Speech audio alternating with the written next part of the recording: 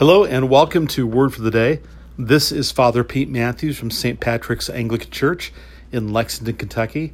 And in today's Word for the Day, we wrap up our first week, really half week in Lent, as we're leading to the first Sunday in Lent and thinking about Luke chapter 4, 1 through 13, where we review the story of Jesus' temptation in the wilderness. And just a couple points of just review of what we looked at this week. We said that this story is a story that's read every year in liturgical churches on the first Sunday in Lent. And we use a 3-year cycle lectionary, and there's year A, year B, year C, and we are in year C, so we read the Lucan story. It's a pretty long version of it. It's a great version. Then we stepped back and said, let's look at a broader context, and a lot of things we could look at it, but we just looked at sort of the larger context of Luke, and we said two things. Remember that Luke is part one of a two-part series, 2 books of Luke and Acts, both written by Luke, and the gospel ends with the ascension and Acts begins with the ascension, and the center point of the story is Jesus' ascension to the Father, where he's made king. So Luke and Acts are about Jesus' kingship, and he's the true Messiah, the true Son of David, the true King of Israel, and the King of all nations. And Luke hints at this, and Acts unpacks it fully. And so the story of Jesus' temptation has to be read with that as sort of a backdrop. So the devil's coming to Jesus in the wilderness to subvert him or divert him from his vocation to be the true Messiah, the true one who brings salvation to Israel and all nations. And he does it by bringing temptations, and they're temptations that are equivalent to what Israel faced when Israel was in the wilderness for 40 years. So Jesus is in the wilderness for 40 days as sort of a way of embodying Israel so he can be the faithful Israelite, the one who truly trusts God. And in each place he quotes Deuteronomy, which is the version of the law God gave after the 40 years, right before Israel went into the land. Subsequently, for generations, they weren't faithful to this law. But Jesus, when he confronts the devil, quotes from this because he is being faithful. Where they weren't faithful. Sorry about that. I was going to sneeze, but I did not want to sneeze into your ears through the podcast, so I headed that off. Now, back to the point here. So that's the backdrop of the story, and then Jesus is faithful in all these temptations. So what are some takeaways for us? Well, the first takeaway is this. Jesus did not first go to the wilderness to be an example for us. He went to the wilderness for us. Let me say that again. Jesus did not first go to the wilderness to be an example for us. He went to the wilderness for us. You see, my story is the same story as the story of Israel. Paul says it so well in Romans 3:23. All have sinned, Jew and Gentile, and fallen short of the glory of God. Except for Jesus. He never sinned. He never fell short. He was faithful. So he comes and stands in the place of Israel and by extension all of humanity.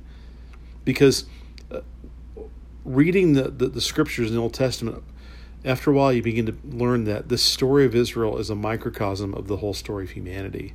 That's the way it's told in the Bible. So Jesus stands in for us, and he is absolutely and utterly faithful to the Father. So he does that for us. And that has two key fruits in our lives now. Really, let me say that again. There are 3 fruits that brings to our life, both now and in eternity. The first fruit is his faithfulness is given to us, so that as a gift of grace, it's not just that we're forgiven for the things we've done wrong, but the faithfulness of Jesus is in a sense kind of put on our account. That's one way to say it. Or we're incorporated in Jesus. We're baptized into Christ. So we get to participate in his faithfulness as a gift. He's older brother. begotten Son, and we are adopted sons and daughters, and we share in that. And it's a gift. So the Father receives us as though we are faithful because we're in Jesus.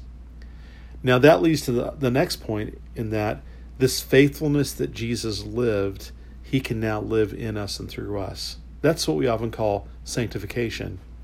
It's really the life of Christ replacing our broken, sinful life so that we become like him in our character. But the interplay of the first gift and the second gift are really important, because what that does is it makes our progress in our own sanctification, our progress in our own becoming like Christ, not the prerequisite to acceptance, but it flows out of our acceptance. God is merciful. God is kind. God is gracious. God does give us the faithfulness of Jesus. So therefore we can cooperate with him in his timeline and become more like him. And the truth is, all of us know that as we're growing, there's still parts of us that are still unfaithful. And yet God can love us and receive us as he's working on us. And then ultimately one day we will rise from the dead like Jesus, and will be part of his eternal kingdom forever. We'll go to the intermediate state we often call heaven, but our ultimate goal is to rise from the dead and be like him. And even then, it'll be a work of God through the Spirit to conform us to the likeness of Christ in his resurrection. So this life he lived, this faithful life on earth, becomes ours for eternity in him and through the Spirit. It's no accident the Spirit led him to the wilderness, because the Spirit will be the one that takes that faithful life and gives it to us. So as we begin the journey of Lent and we follow Jesus in the wilderness, that's the first thing to remember. Then there's the second thing. But I really want to emphasize, this is secondary. It's a mistake when preachers make this primary, because I think it can then make the story about us and what we do. And the Bible's never first about us and what we do. It's always first about God and what he has done, always. But it is an example to us as disciples to see that there are times when we might find ourselves in the wilderness, or times when we choose to go into the wilderness, so that we can renew our orientation to our vocation as disciples of Jesus. And we can sort out things in our life that are temptations. For us, it's going to look different. It's not so much that we fast and pray and the devil comes and brings a temptation from the outside. It's more like we go to the wilderness and we strip away everything around us. The brokenness that's in us comes to the surface, and we can bring it to the Father. But it's still an invitation from Jesus to follow him into that space so that we can grow in him. And the season of Lent really is a wilderness season where we are invited to do that. And that's why oftentimes we take on practices or deny ourselves things so we can create space to meet God in the wilderness, so we can grow in our likeness of Jesus. God bless and have a great day. Talk to you next week.